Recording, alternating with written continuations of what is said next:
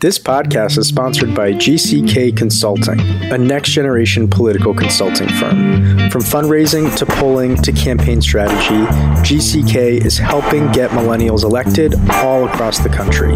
To learn more about GCK and their services, just go to gckconsults.com. Again, that's gckconsults.com. All right, now to the podcast.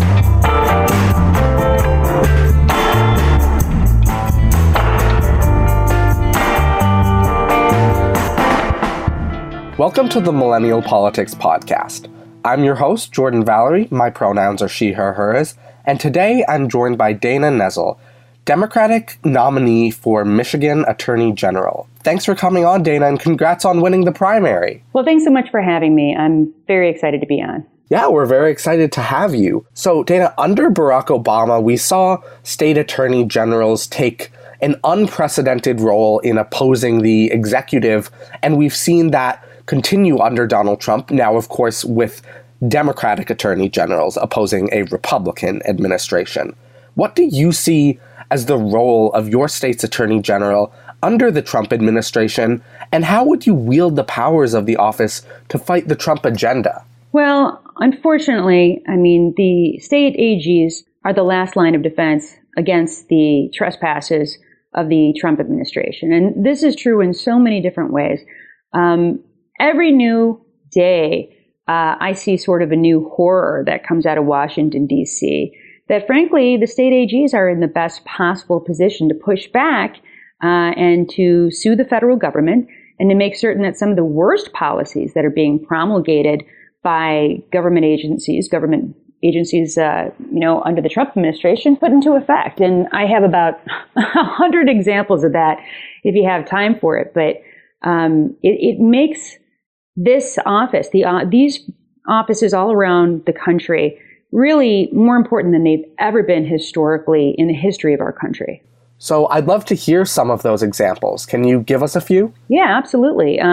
Firstly, the AGs were involved in the lawsuits involving the separation of children from their parents at the border. And they were instrumental in working with the ACLU and making certain that you had federal courts order the Trump administration to stop that procedure and to reunite families. If they could find the children, right?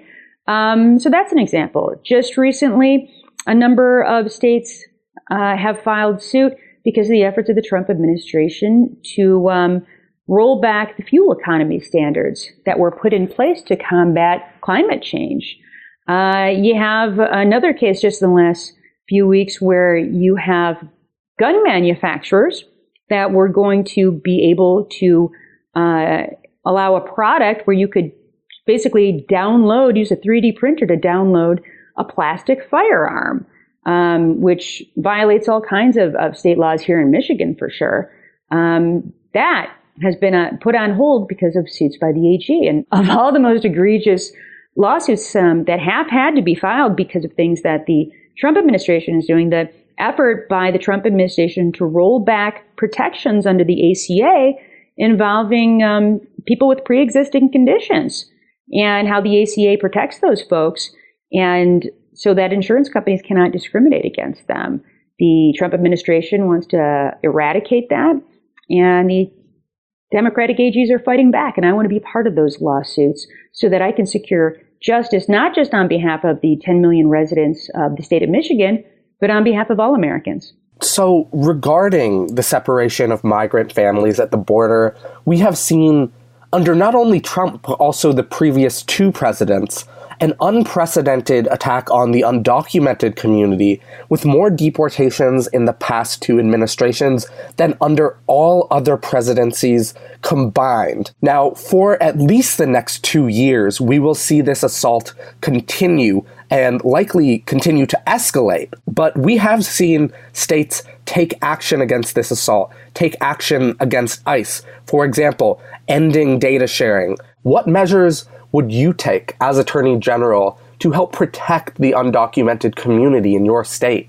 Right. So, Jordan, I was a long time assistant prosecutor in Detroit, in Wayne County, and prosecuted a multitude of cases there. I also have done a lot of work as a criminal defense attorney representing indigent defendants, people who are too poor to be able to afford an attorney. And I am really wary of the constant attacks against immigrant communities and this very flagrant lie that's being told by Republicans that somehow immigrant communities are responsible for all our public safety issues. It's not true. I can tell you that for a fact. And I know that in Detroit, where I have practiced for so long, I have handled so many homicide cases. I can't think of one that involved an undocumented person having perpetrated that crime. But I sure have had a lot of cases where the victims were undocumented people. So I really push back on that notion of it being a public safety issue. At least here in Michigan, that has not been my experience. But that being the case, I feel like my role as Attorney General is to make certain that the state laws are enforced, right? And that involves making certain that people who are not compliant with the state laws, that I in my capacity as state AG and working with law enforcement around the state, that we make certain that those people are held accountable for their actions. But that does not include people who may have violations of immigration law, but are totally compliant with state laws. And to me, it is not the business of the state government. It is not within the realm of the county sheriffs or the local, municipal police departments to have to govern federal immigration laws, where you have people who haven't committed any other crimes, but they've overstayed a visa or something of that nature. That's not their job to participate in rounding people up and detaining them and prosecuting them and whatnot, And so my view is that is a waste of our jail space and it's a waste of our resources when there are people that are not out there committing crimes against the community. So, my intent is to ensure that we actually protect the public and that we make certain that our money is being spent wisely. And that does not include, using those resources to detain people who have not committed crimes. That's just the way I see it. And I just, if I have to hear one more Republican in this state talk about we're not doing enough to go after undocumented people, while at the same time we frankly have a big issue in this state now because we have, so many areas where we don't have enough workers because we relied on people that came in from, say, Central America to come up and to assist us in, picking our delicious cherries and apples and many other types of work that we don't have enough workers in the state for. So if anything, I think a lot of these folks were contributing to our communities. And this safety issue, it's a red herring. It's just a typical effort by the Republicans to scapegoat a community of people that don't have the means to fight back. Hey everyone, I'm Nathan. And I'm Dylan. And as you know, Millennial Politics is totally independent and volunteer run. That means every podcast you listen to, every article you read, and every tweet you see is created by a dedicated team of volunteers. It also means that we can say what we want to say when we want to say it, but we rely on listeners just like you to support our work. We hope you'll consider supporting us by subscribing at patreon.com/MillenPolitics. Every dollar will go directly towards our mission of shining a spotlight on progressive candidates, causes, and organizations. And if you subscribe at the ambassador level or more, we'll send you a free copy of How Our Government Really Works Despite What They Say. It's an award-winning book about the intricacies of American government, and you'll get to join our exclusive ambassador Slack channel and get to hang out with us all day, every day. I pretty much live there, so if that appeals to you, come join us. And we want to give a very special shout out to our executive producer, Greg Stevens, and our producers, Brad Tracy and Renee Garcia Brown. Again, if you want to continue hearing interviews and conversations just like this one, we hope you'll visit patreon.com/MillenPolitics. That's patreon.com/MILLEN and join the movement. All right, now back to the show. You mentioned that you have represented people too poor for an attorney, which I think speaks to the symptoms of what criminal justice experts call the criminalization of poverty. Have you witnessed this manifest in your career? And do you have any proposals to decriminalize poverty as Attorney General? Well, I almost don't even know where to start with that, because I have seen it on such a broad scale, and it's such a travesty to me. One of the things that I think is a particular issue in Michigan, maybe even worse than we have in other states, is that Michigan has the highest rates of auto insurance any place in the country.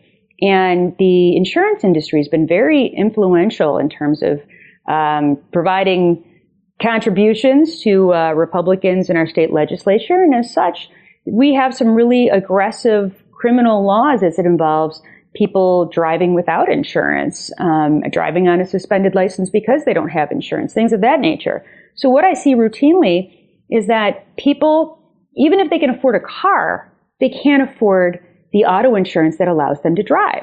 And if you drive without auto insurance, it's a 1-year misdemeanor in our state.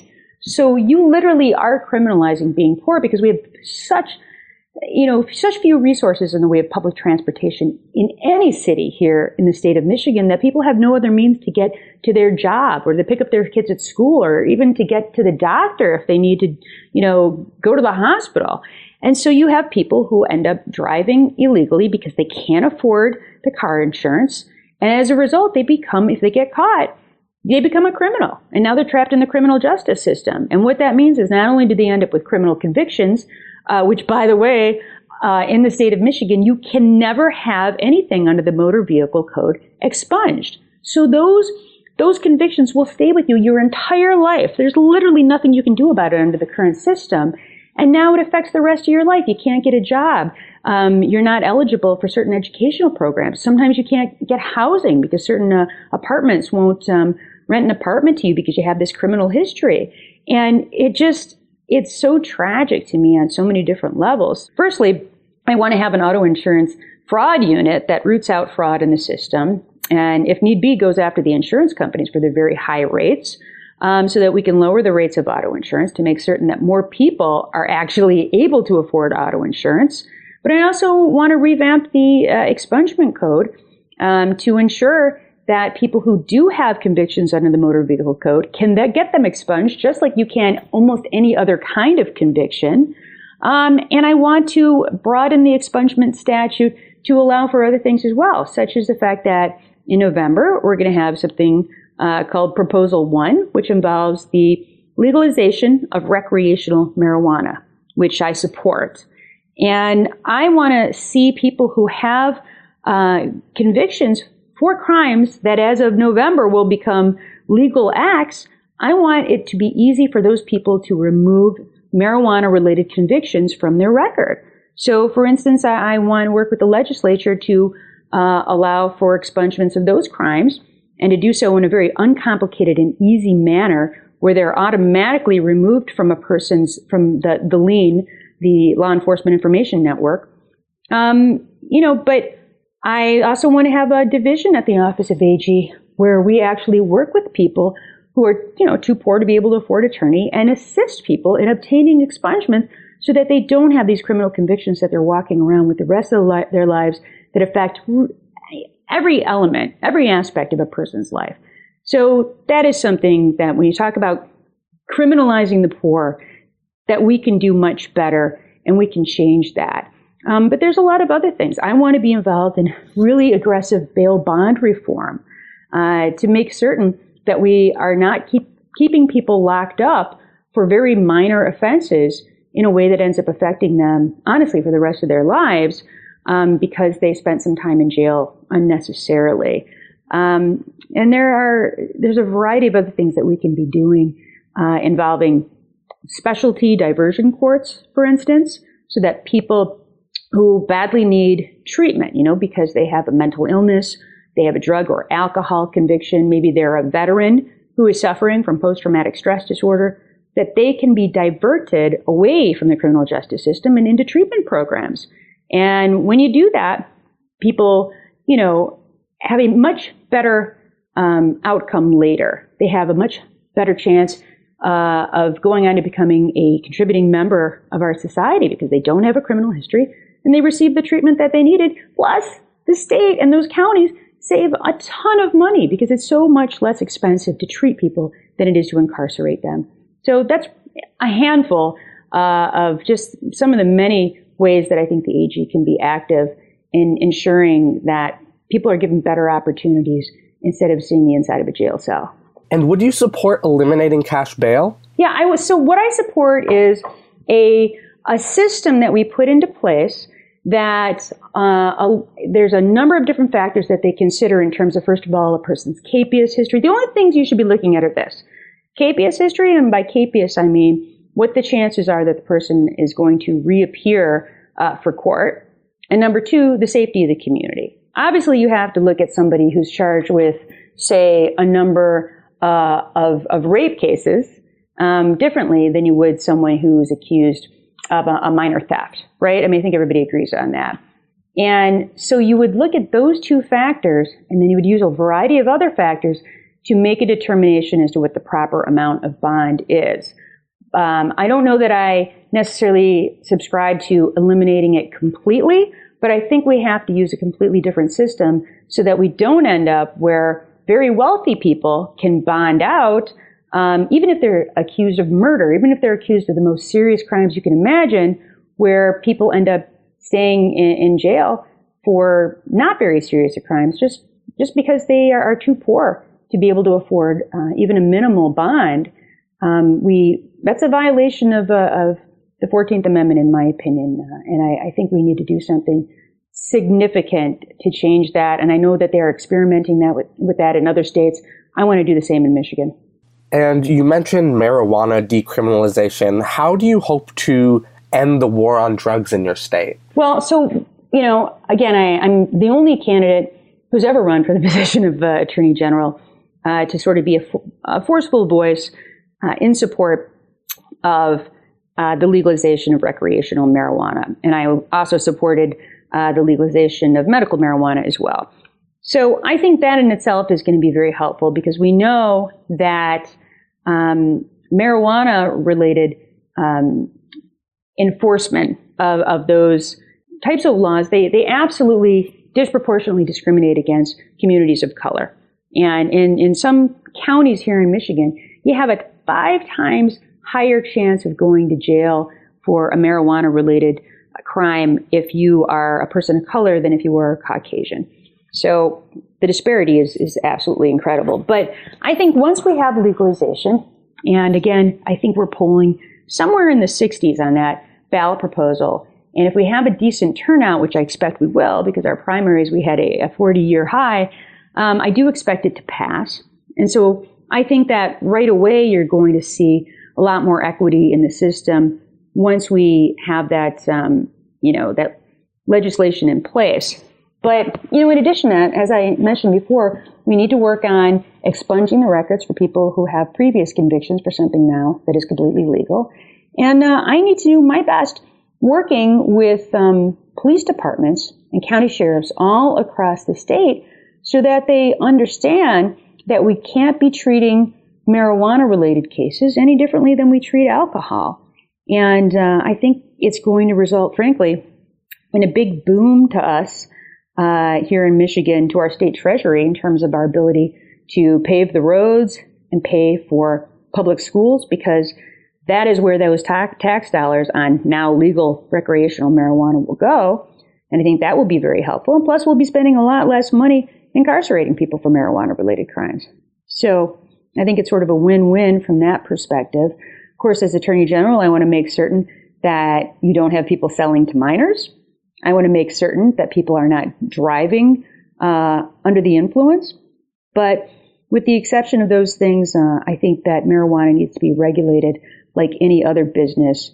And, people need to be compliant in terms of their, manufacturing and transporting and distributing marijuana, just as they do with alcohol. But I think it's time for us to move on from this. I think one of the things that's important, though, and that I have vowed, is that this will remain, of course, illegal and a Schedule I drug under federal law. Now, as state AG, I can advocate for the descheduling of marijuana, but I don't get a vote. I'm not going to be in Congress. And even if Congress was able to pass that, they would likely needed to be signed by the president, of course. And that's an issue. So as long as you have people like Jeff Sessions that regularly compare marijuana with heroin, which are both Schedule I drugs, all I can say is if Jeff Sessions and the Department of Justice wants to come into the state of Michigan after we have legalization, he can be assured of this. I am not going to cooperate with federal authorities in putting people in prison for activities that are 100% legal under Michigan law. I won't do it.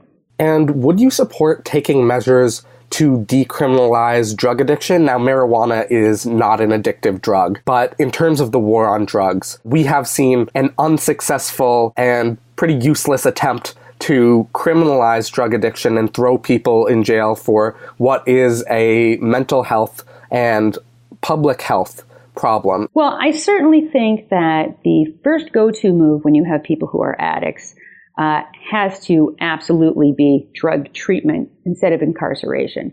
Now, when you have people who are out committing other kinds of crimes, especially if they are violent crimes, who, happen to be addicts, we have to protect society, right? We can't allow people to be subjected to violent crimes from people who are addicted. I mean, it's just very important that we protect people.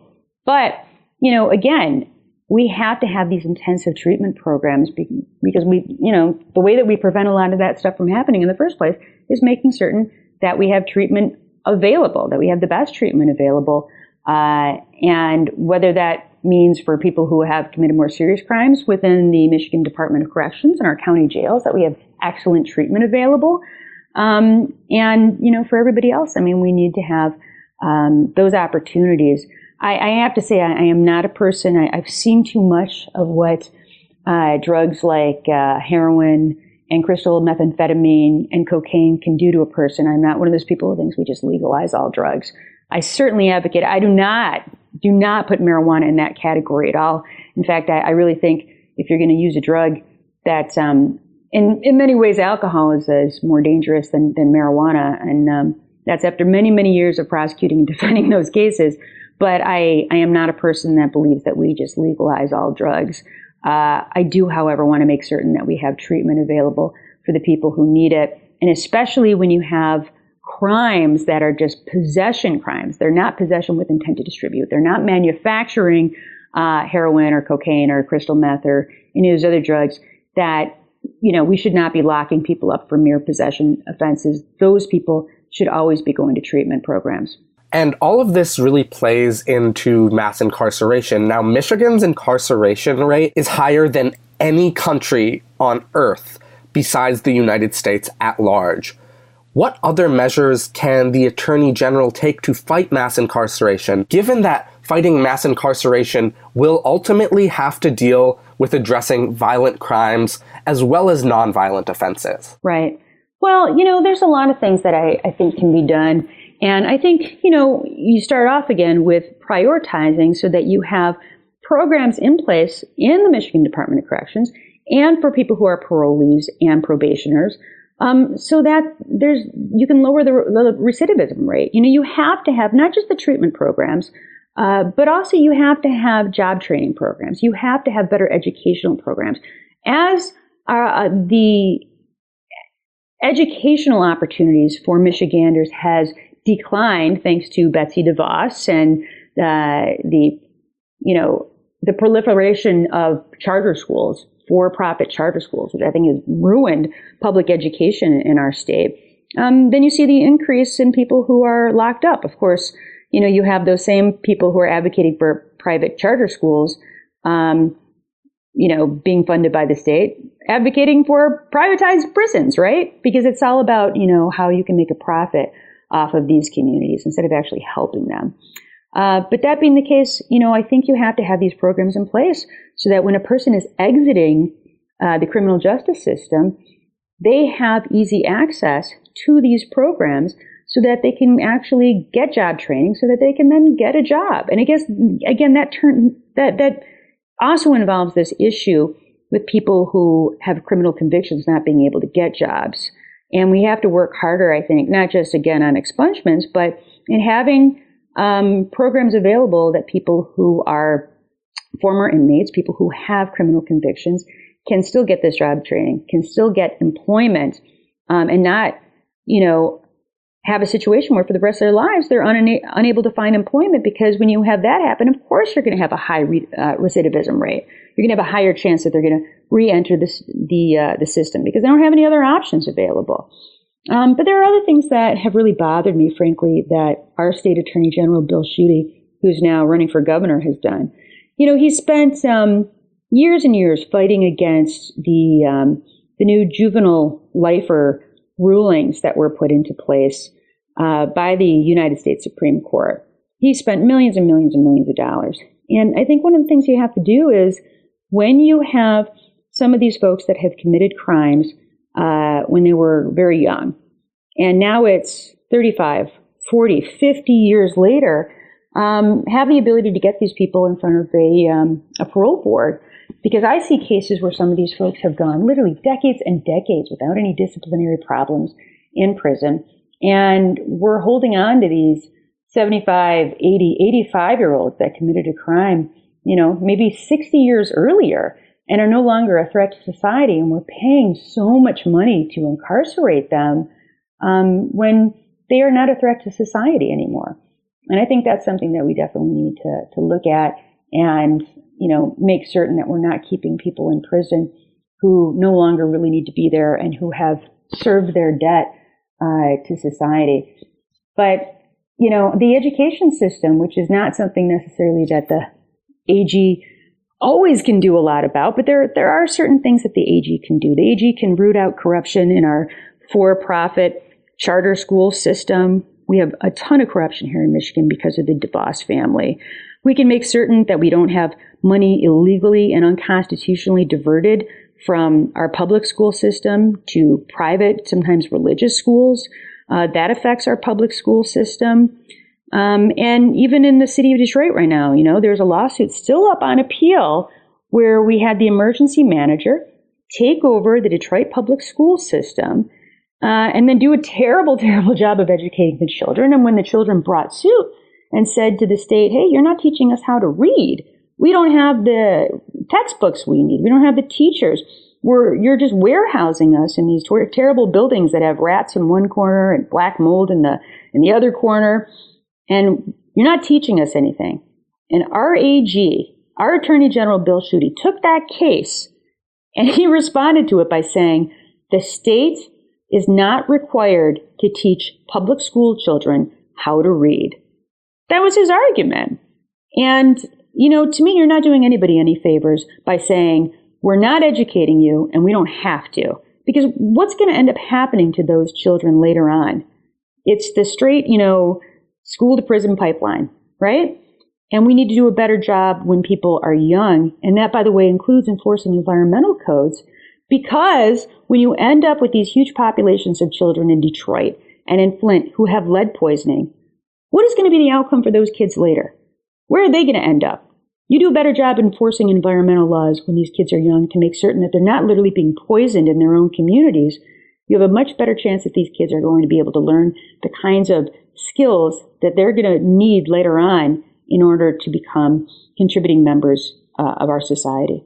Hey everyone, I'm Nathan. And I'm Dylan. And as you know, Millennial Politics is totally independent and volunteer run. That means every podcast you listen to, every article you read, and every tweet you see is created by a dedicated team of volunteers. It also means that we can say what we want to say when we want to say it, but we rely on listeners just like you to support our work. We hope you'll consider supporting us by subscribing at patreon.com/MillenPolitics. Every dollar will go directly towards our mission of shining a spotlight on progressive candidates, causes, and organizations. And if you subscribe at the ambassador level or more, we'll send you a free copy of How Our Government Really Works Despite What They Say. It's an award-winning book about the intricacies of American government, and you'll get to join our exclusive ambassador Slack channel and get to hang out with us all day, every day. I pretty much live there, so if that appeals to you, come join us. And we want to give a very special shout shout out to our executive producer, Greg Stevens, and our producers, Brad Tracy and Renee Garcia Brown. Again, if you want to continue hearing interviews and conversations just like this one, we hope you'll visit patreon.com/MillenPolitics. That's patreon.com/MILLEN politics and join the movement. All right, now back to the show. So Dana, we are recording on August 21st, though our listeners will be tuning in at a later date, and today marks the beginning of the national prison strike. Though we do not have time to cover all of the 10 demands, I'd like to discuss a few of them with you. Number 2 is, quote, an immediate end to prison slavery. All persons imprisoned in any place of detention under United States jurisdiction must be paid the prevailing wage in their state or territory for their labor. Is this something you would agree with? You know what? I would need to know a little bit more about it. I'm going to be honest with you. I am not familiar with that provision. Of course, I know the types of tasks that inmates often are, forced to engage in. But I can't say that I have enough information on that to form an opinion on it. Number 10, the voting rights of all confined citizens serving prison sentences, pretrial detainees, and so-called ex-felons must be counted. Representation is demanded. All voices count. I 100% agree with that. I believe that regardless of your status, whether you have been, in Michigan, fortunately, even if you have been convicted of a felony, you're still entitled to be able to vote. You may have to re-register once you're out of prison, but you are entitled to vote. So we don't have that issue here. But I absolutely believe for people who are detained and who have never been convicted of a crime, what is the justification for not allowing those folks to vote? And even if you are in prison, you may have been deprived of your liberty, obviously to a large extent because of that. But you should not be deprived of your opportunity to participate in the system. And I think that everyone should be able to vote in this country if you're a citizen of the United States. So Dana, you went viral many months ago for a video making clear that as Attorney General, you would hold sexual abusers, those in power, accountable for their abuse. Now, of course, there are lawsuits you could bring forward against the many legislators we've seen outed as sexual abusers, but something I'm more curious about is how you in that office could work to dismantle rape culture at large. Right. Well, one of the problems that you might be aware of that we've had in Michigan, and has frankly been a problem in other states, are the way that law enforcement in general treats sexual abuse. And that's why we had the stockpiling of over 11,000 untested rape kits in the city of Detroit. You literally had police departments, whole police departments that just didn't care about criminal sexual conduct cases. They didn't treat them the way they did all other cases. And obviously that needs to change, and it needs to change very quickly. And we need to have people in these offices that take these types of crimes very seriously. And I was a long time, sex crime prosecutor in the Wayne County Prosecutor's Office, and certainly I know how devastating these types of crimes can be to people. And we certainly here in Michigan, I don't know that there's any place in the country people haven't heard about Dr. Larry Nassar and what occurred at Michigan State University. And that's an investigation that I will inherit as Attorney General. And I absolutely think that people who fail to properly report claims of sex abuse that are perpetrated by people that work for state agencies, work for government agencies, work for universities, those people need to be held criminally accountable. You cannot know that you have someone on staff at your university who is alleged to have been engaged in criminal sexual conduct and not pass that on to the authorities. It's not right. And we need to have a system in place also where these crimes are taken so seriously that victims aren't reticent to report these crimes. And that's a big part of it, by the way, is, you saw the number of women that came forward to report on Larry Nassar. Some of their crimes that occurred, years and years, even decades earlier, but they were afraid to tell anyone. Or they knew that if they did report it, nothing would happen. Or even worse, they would be shunned and treated poorly as a result of coming forward. And we need to change that.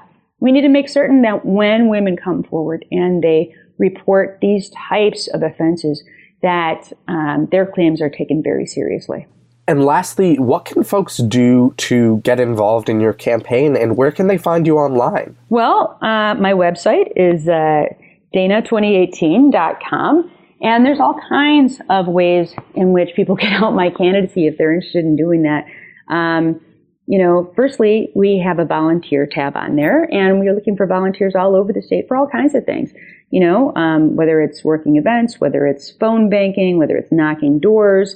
We need to create sort of a figurative, literal, army of volunteers to get out around the state to talk about what the Office of Attorney General can do to help people's everyday lives and to really support my candidacy.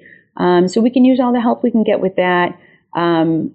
Conversely, obviously, we can always use financial help. I'm in a situation where I vowed not to take any corporate money.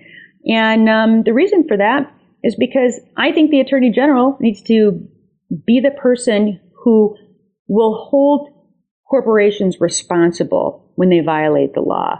But as a result, obviously that's a lot of money that my Republican opponent is going to be getting that I won't be. And while I don't need to outspend the Republicans, I can't get outspent 3-1 by them or 4-1 either. So even small contributions, they make a difference. Those $20 contributions where instead of going out to dinner that night, maybe you make a donation to a candidate who you really believe in and really wants to do right by the residents of our state, and who can make a real difference on behalf of people all around the country, quite frankly, since AGs are in this unique position to be able to sue the federal government on behalf of really all 50 states and affect policy in that way. I would encourage people to contribute whatever they can, even if it's a small amount. It really does make a difference. Absolutely. And thank you so much for coming on to the podcast today. I've been following your candidacy for many months now, and it was great to speak with you. Thanks, Jordan. I really appreciate you having me. Of course, and we'd love to have you on again after you're elected. Fantastic. That is a promise. Awesome. So to our listeners, make sure to follow Millennial Politics on social media, support us through our Patreon, check out our website, millennialpolitics.co, and stay tuned for the next episode of our podcast. Thanks for listening.